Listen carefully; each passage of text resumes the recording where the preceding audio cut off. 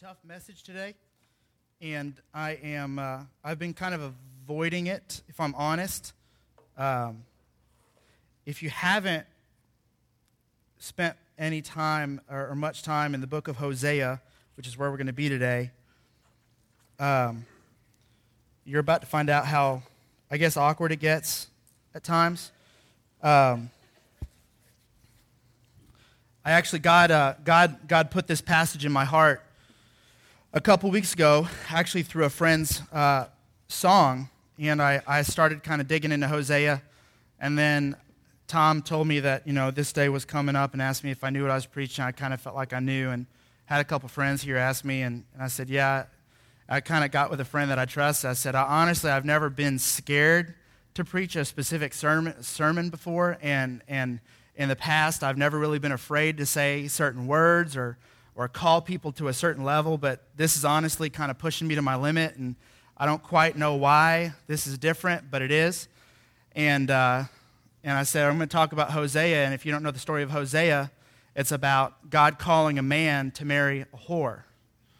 And he goes, whoa, now I know what you're talking about, okay. I know why that would seem awkward. And I said, yeah. He said, well, if you get up there and you preach some sugar stick message about how you should love Jesus and have the joy of Christ and all this stuff, I'm just going to stand up in the middle of the sermon and ask, what about the whores? And I said, don't do that. I will do what I have to. Seriously, I kind of ran from God on this one for a little while, and he brought me back, which is interesting because it's a little bit of a picture of Hosea. Hosea also shows us how, and it reminds us how our marriages today are pictures specifically, and I really believe this is one of the primary purposes for our marriages today here on earth, is that they show us a picture of what our relationship with Jesus should look like or could look like. The selfishness versus the selflessness battle that you have to kind of work through. I always talk to the students about how you don't know how hard marriage is until you start. Like, it's all romance, and there's a bunch of feelings, and it's the butterflies and the dates and all this kind of stuff, and then you get married, and it's not that all that goes away. You just realize that there's service every day, and there's humility every day that is required for a marriage to thrive. And that's why I think a lot of our marriages, I don't mean to harp on the overused statistic, but our marriages are failing in the church and outside the church. It's sad that apparently the church isn't making a dent on that statistic. We just look exactly like the world in that way. And at 30 years old, I have the opportunity to walk several of my friends through that situation. And I don't like it. I don't love it. But I have friends that have been unfaithful. I have friends that have left their families and cheated on their wives and things like that. And I've had to walk through that. And what's interesting is that I found is that in the same way that marriage can be a beautiful picture of our relationship with Jesus, it can also show us how we've turned our back on Jesus over time, and how he, as the perfect husband, the perfect father, the perfect God, all these different pictures, he shows us consistently what true humility and true service looks like. And it's difficult. And so if you haven't read the story of Hosea, we're gonna dive in chapter 1, verse 1. And if you want to stand with me, we're just going to read 3 verses, and then we'll kind of get into the rest of the book. Verse 1. The word of the Lord came to Hosea, the son of Beeri, in the days of Uzziah, Jotham, Ahaz, and Hezekiah, kings of Judah, and in the days of Jeroboam, the son of Joash, king of Israel. When the Lord spoke through Hosea, the Lord said to Hosea, go take yourself a wife of whoredom, and have children of whoredom, for the land commits great whoredom by forsaking the Lord. So he went and took Gomer, the daughter of Diblaim, and she conceived and bore him a son. I'm going to pray real quick. Father, thank you for this story. It's hard, it's difficult, it unnerves some of us, it unnerves me. God, this story speaks so closely to our hearts and how devoted we are or how not devoted we are. So God, I just ask that you would just be here with us in this moment as you've promised. And I pray that these words and this message that you have for us, Lord, the heart that is breaking in your chest would become evident to us, Lord, that we would be connected to that today, that we would hear your word speak deep into our hearts. God, that you would let us leave changed because of what we've seen here today in your word. And it's in your name I pray.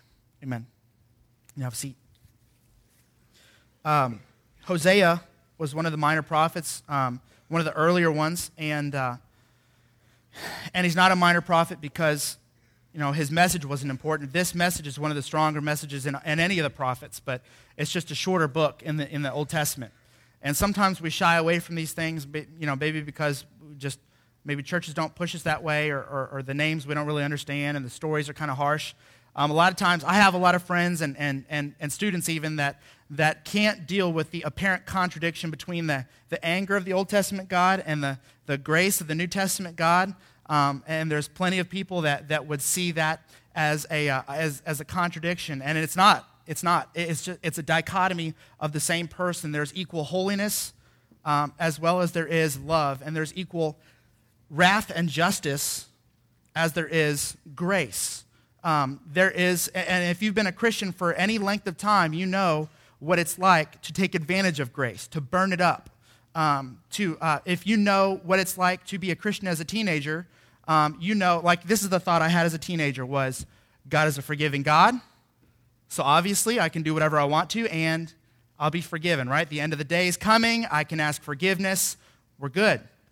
And Romans 6 would tell us different, that is not the Christian life, that you died to sin, and how then can you live in it?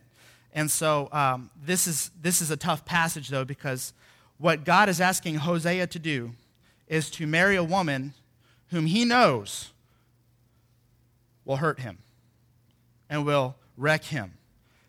In fact, at this point, several of the Proverbs have been written. The Old Testament, all of that is there. And so echoes of Proverbs 5, where there's an admonition to not go to that woman, that the adulteress, her lips drip with honey, but her feet go down to Sheol or to hell, that she'll take you down with her, and that there's destruction for those people, and that it is not wise to walk into her house.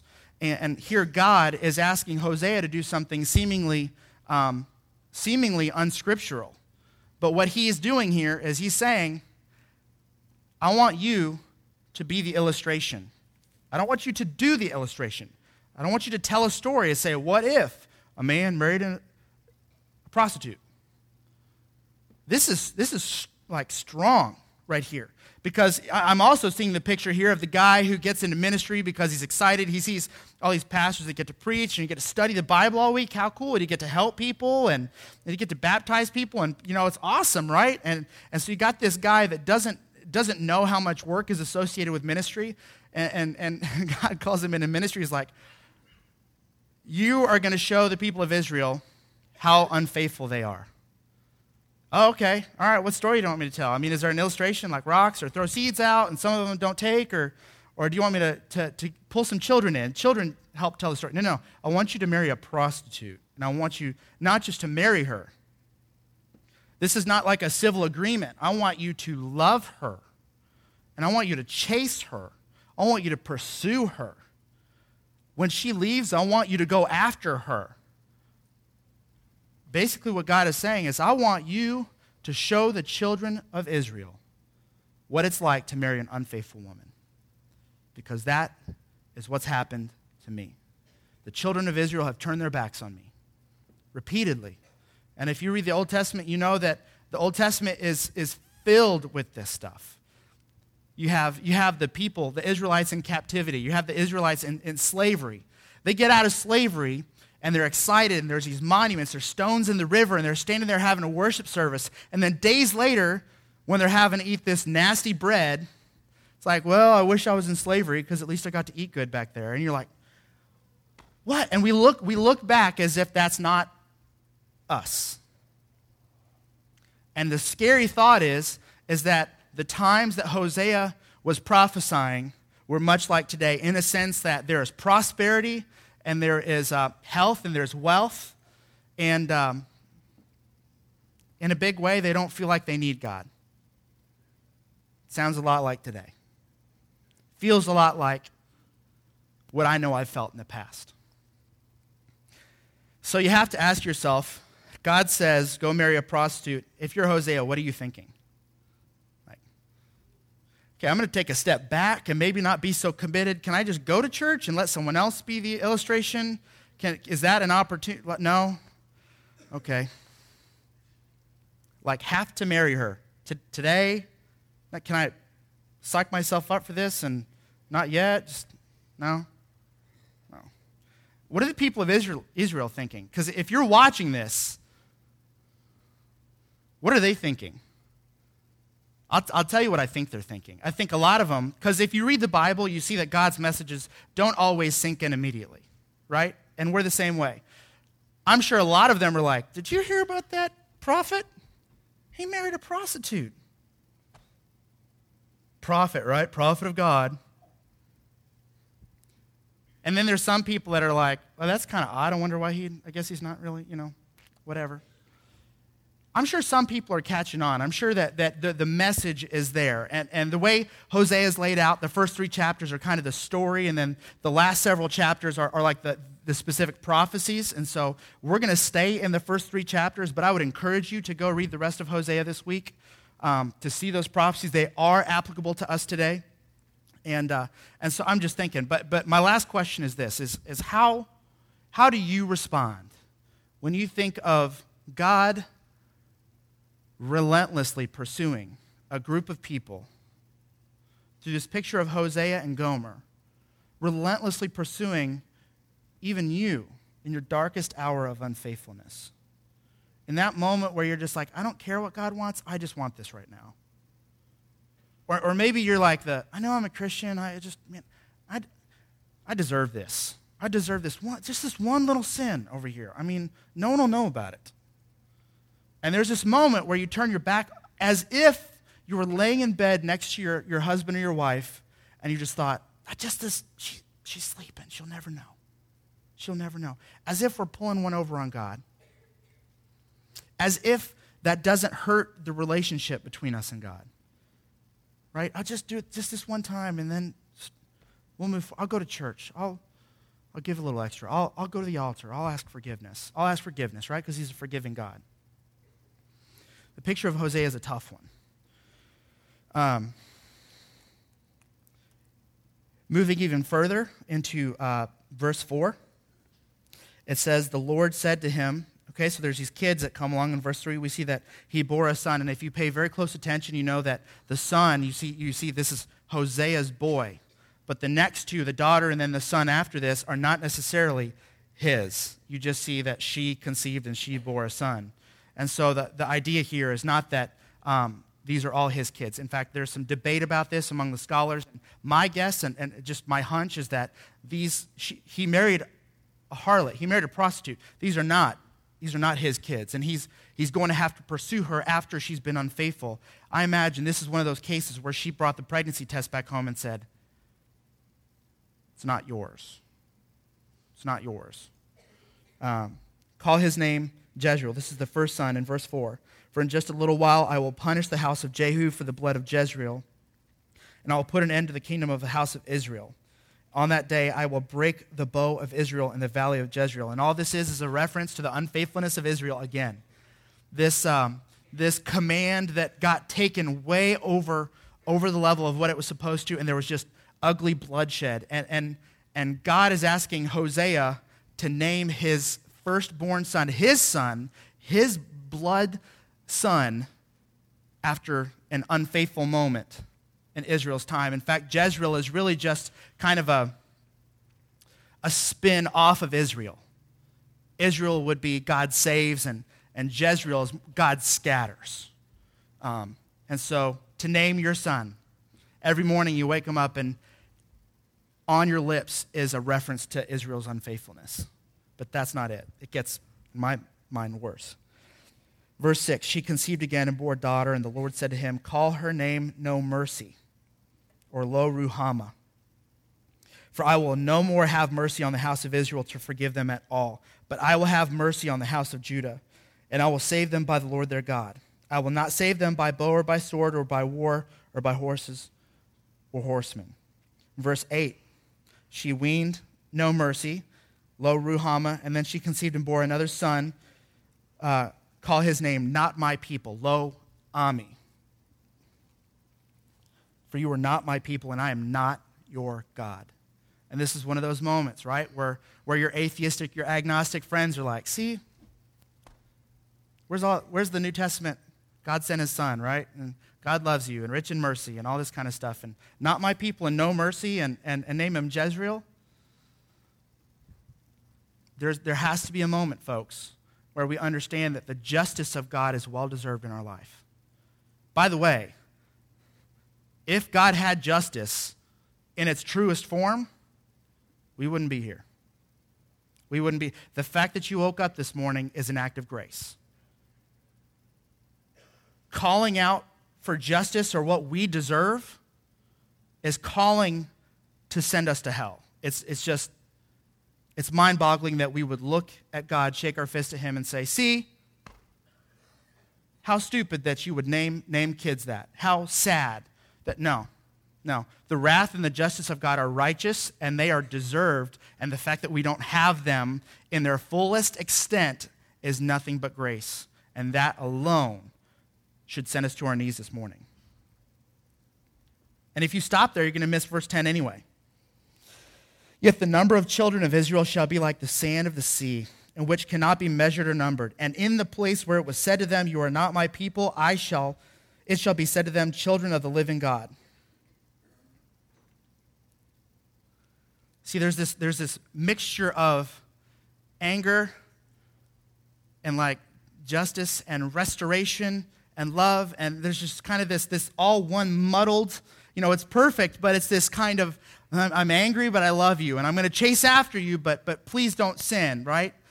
Don't go after other things in life to give you satisfaction. And so you've got this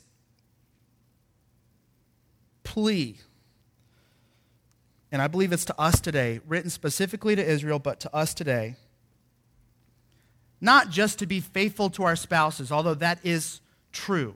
This is not a passage primarily about what you do with your husband or wife. This is about your relationship with God. This is about idolatry. This is about the things that bring you satisfaction in this life. This is about who we trust with our life and whose word is the final word and whose law is the final law. And that if we live by our own law, if we live by our own word, that is idolatry, and we've turned our back on God when he has given us grace enough to wake up this morning, not only that, but to send his son to pay the penalty for our sins. And I don't think, before I get into this, I don't think that we're far off from this. I don't think we're far off from this. I don't think our churches are far off from this. You know why? Because I know I'm not far from this. The comforting thing about being able to share this message with you is that I know that our church doesn't have this misconception that we have it all together. If you're new here, you'll find comfort in that. We're not trying to act like we have it all together. And if you are, then give it a rest. You don't. What's comforting about being on this stage is that I'm not saying I have it all together, that I'm never unfaithful to God. It's just that we're a group of messed up, jacked up people, and we're pointing to the same God and saying he's the one who saves. I can't save myself. I've tried. I can't. And he's the only one worthy of it. And not only is he the only one worthy of it, is there's an equal amount of love. Like, he didn't have to be loving. He didn't have to be gracious. He's God. He can do whatever he wants.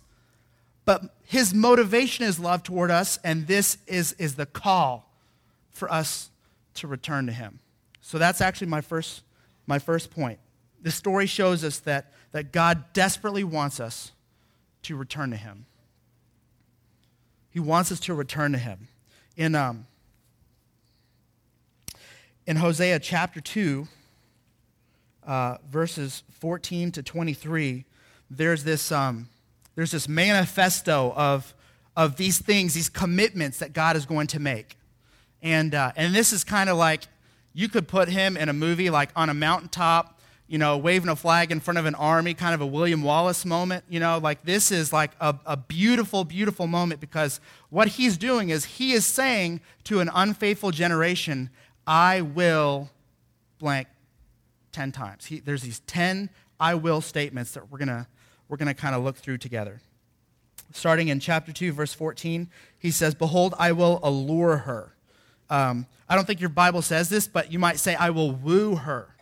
If you married people remember the dating relationship, and the guy would come up with the flowers, he would open the door. How many of you husbands still do that? You should.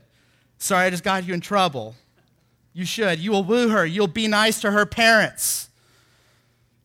You'll bring her a card and chocolate and God, how much greater would God woo you? How much greater would he set things up so that he would be, you'd be drawn to him?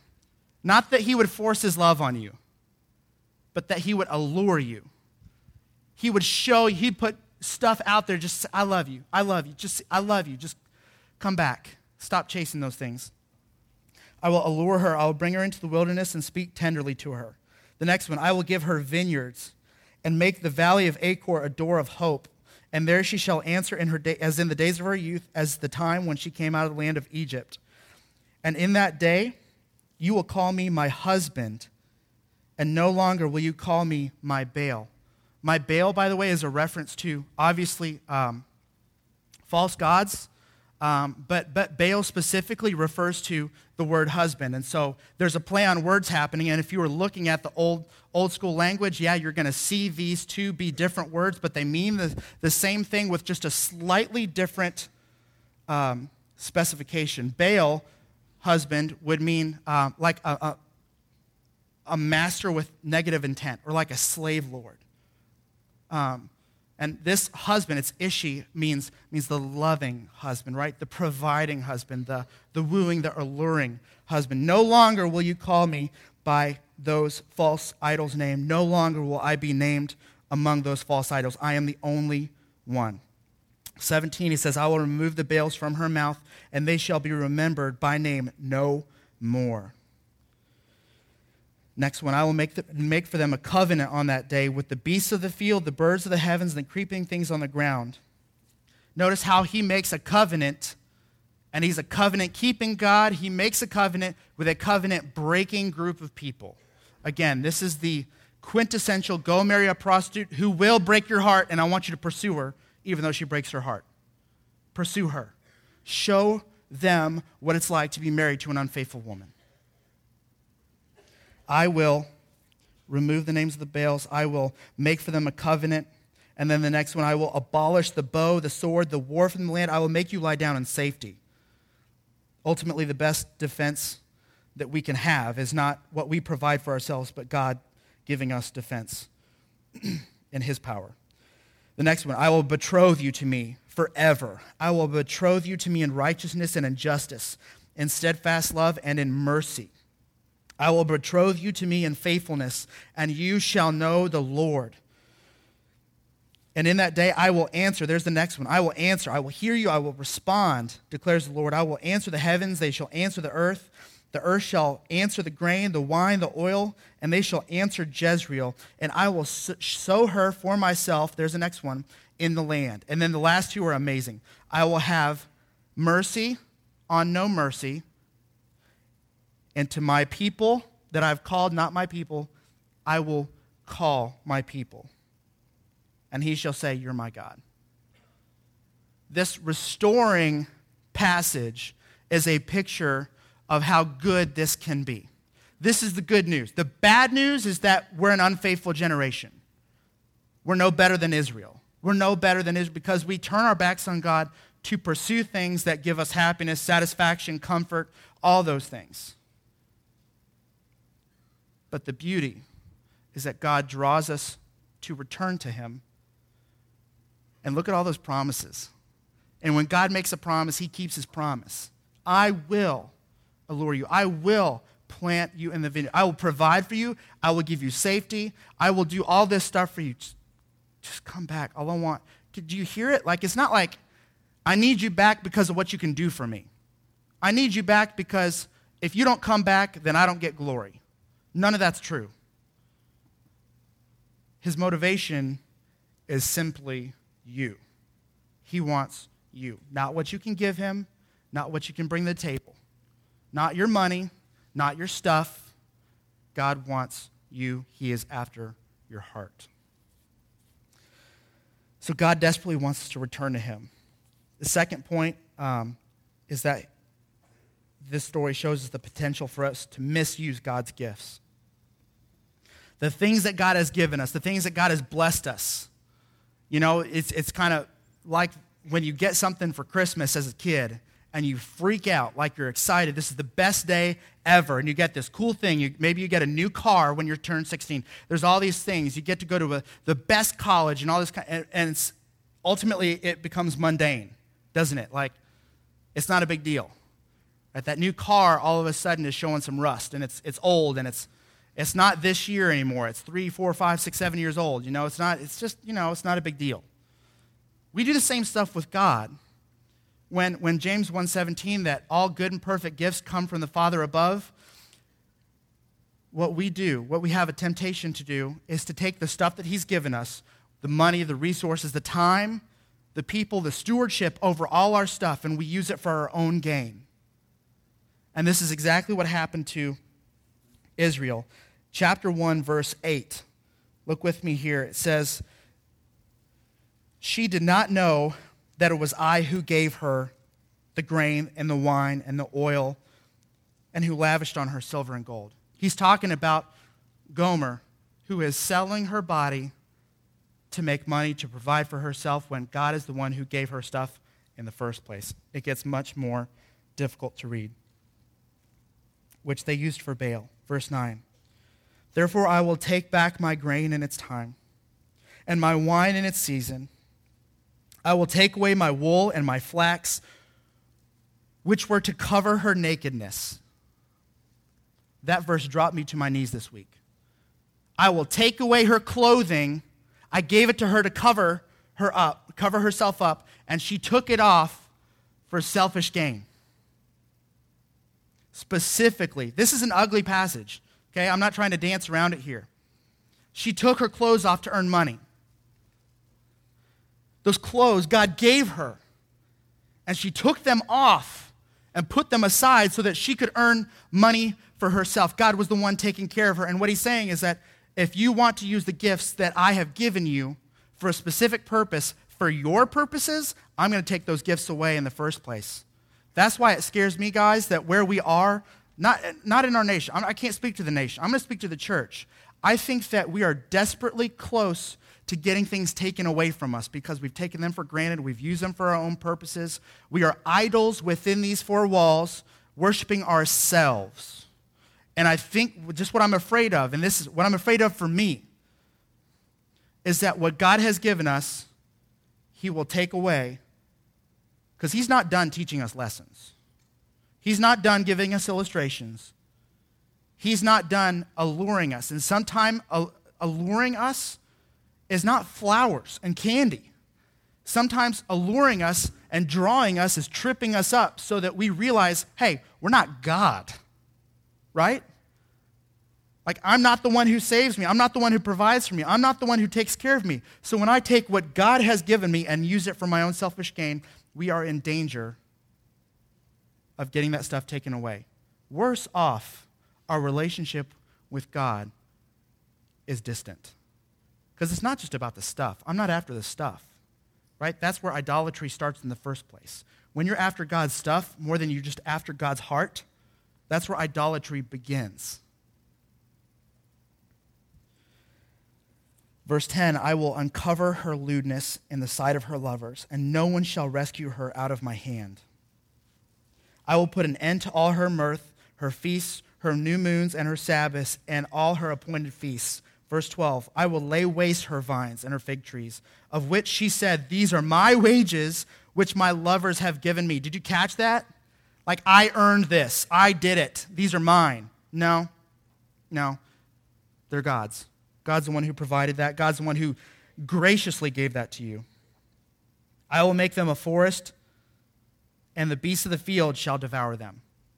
If you can't take God's provisions seriously and with good intent, I'll give them to the animals, if you guys won't. Verse 13, I will punish her for the feast days of the Baals, when she burned offerings to them and adorned herself with the ring and jewelry and went after the lovers, and then forgot me, declares the Lord. She forgot me. It's scary. So God desperately wants us to return to him. The story shows us the potential for us to misuse God's gifts, but also that it shows us the endless reach of God's love. This is the one that baffles our minds. This is the one that God did not put this story in the Bible to show us how angry he was. That's not the primary purpose here. The primary purpose is to show how far his love reaches to us. And this is not given for us to abuse, because again, you abuse his grace and his love, you don't get it. I don't get it. If I just know I can ask for forgiveness, you don't get it. That's using, that's abusing, and that's not love in the first place. But God's love is all-reaching to draw us back in. Chapter 3, verse 1, this is kind of the end of the story portion of the book. Verse 1 and 2 says, and the Lord said to me, go again, love a woman who was loved by another man. He's telling her, she cheated on you. Go after her. Go after Gomer. That is the woman that I have called you to marry and to love. Love a woman who is loved by another man and is an adulteress, even as the Lord loves the children of Israel, though they turn to other gods and love cakes of raisins. So I bought her for 15 shekels of silver and a homer and a lethek of barley. You know what's interesting about that is that not only did he have to go get her back, not only did Hosea have to go win her back or to woo her back, he had to pay for her. He had to buy her back. He had to give something up. Half the price of a slave in Bible times was about that amount. And what's interesting about that is that you see the picture that he didn't even have enough money to buy her back. So he was just, what can I give you? What can I give you? Barley? Okay, just take it. I want her back. I want her back. And you have to picture Gomer in this moment as he is sacrificing so that he could have his unfaithful wife home. And he is saying, I don't care. I just want her. I just want her. Take what I have. I just want Gomer. And this is the picture of God saying, take my son. He's on the cross. Look, he gave himself on the cross for you. Please stop turning to these idols who can give you or promise you nothing. They cannot love you. They cannot have the capacity of relationship. I do. I am the one who is after you. I'm the one who created you. I blessed you. I rescued you from slavery. Stop running from me.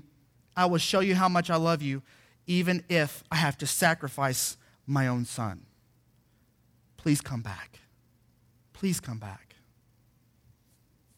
The reach of God's love is so strong. Lastly, it shows us that his desire is for us to desire him. His desire is not merely that we would go to church, not merely that we would start reading the Bible, right? Because think about it this way. What if a homeless person comes up to you and asks for some money, and out of duty, you're like, oh, gosh, get out of my face. Is that anything Christ-like? Like the attitude. Okay, so you feel good that you gave him some money, but your attitude was poor? What's the point? What's the point? What if Hosea goes after Gomer? He's like, God told me, come on, go home. You know what I mean? Like, is that any better? Is that a beautiful picture? No, it's just a picture of have-tos and commitments on paper. God is after so much more than just your submission. He's not after you going to church. Yeah, you should do that. He's not after you doing all this good stuff for people. You should do that. He's after your heart. See, the picture of marriage gives us another good picture of our relationship with Jesus, because it's not just a commitment, right? It's not just the vows that you say on your wedding day. It's not just like a wedding license. It's in your heart. Do you pursue him? Do you love him? Do you desire him? Do you want what he wants? Does your heart break for what breaks his heart? Do you want him, or do you want his stuff, his salvation, right? Heaven and not hell. John Piper actually preached a sermon on Hosea back in 1982. And this phrase that I'm about to put on the screen for you is one that captured me, because it tells the story of what is after here. He says, love God warmly as your husband. Don't just serve him dutifully as your master or as your Lord. You see, it doesn't minimize the fact that Jesus is Lord. He is Lord. He is master. He's going to get his way. But he's not after your submission or your actions, or just, you saying publicly, I love God. He saved me. So I guess I'm going to heaven. Because that's missing something, right? What if I say to my wife, yeah, you're kind of cool, I guess, I just picked you. There was actually like 100 girls that I flipped a coin, so. Does that communicate any love to my wife, right? If I stand up here and I talk about her in such a way that she is just an appendage to me, or my servant, does that communicate any love at all? But at the same time, God shows us love in that while we were yet sinners, Christ died for us. You don't send your son to die if you don't have like devotion in your heart. And he's saying, I don't want you to just do the duties. I want you to love me. That's it. I want you to love me. And out of that love comes the fruit. Like, yeah, you're going to go to church. Yeah, you're going to help the needy and the oppressed. You're going to do those things if you love me, because I love those things. But when you get it twisted, when you get it backwards, where all the, like, going through the motions, and yeah, I go to church, and yeah, I got to pray, and I got to read my Bible because pastor says I have to, right? I'm not going to feel good about myself if I don't read my Bible. All that is getting it backwards. It's getting it backwards. The picture that we have here of God is one that desperately wants us home. And some of us are running. Some of us are passionately running. Some of us have drifted. Affairs, a lot of time, they don't show up in the devotion of the heart leaving, like, because you can't see that. You start to see little things change about the marriage and the relationship and things like that. But that is all a sign. It all points back to the fact that the devotion waned, and the love and the romance waned, the intimacy waned. Because what you see here is that, chapter 4, verse 6, it says, my people are destroyed for a lack of knowledge.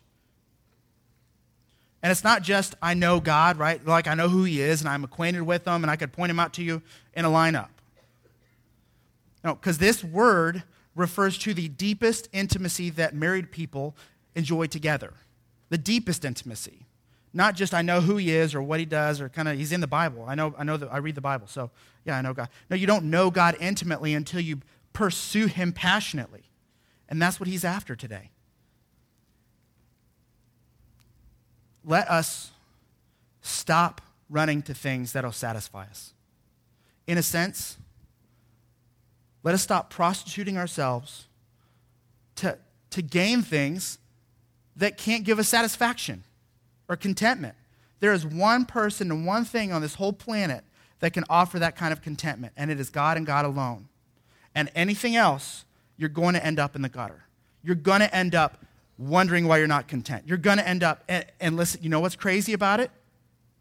He's still going to be there, because that's in his nature. He loves us.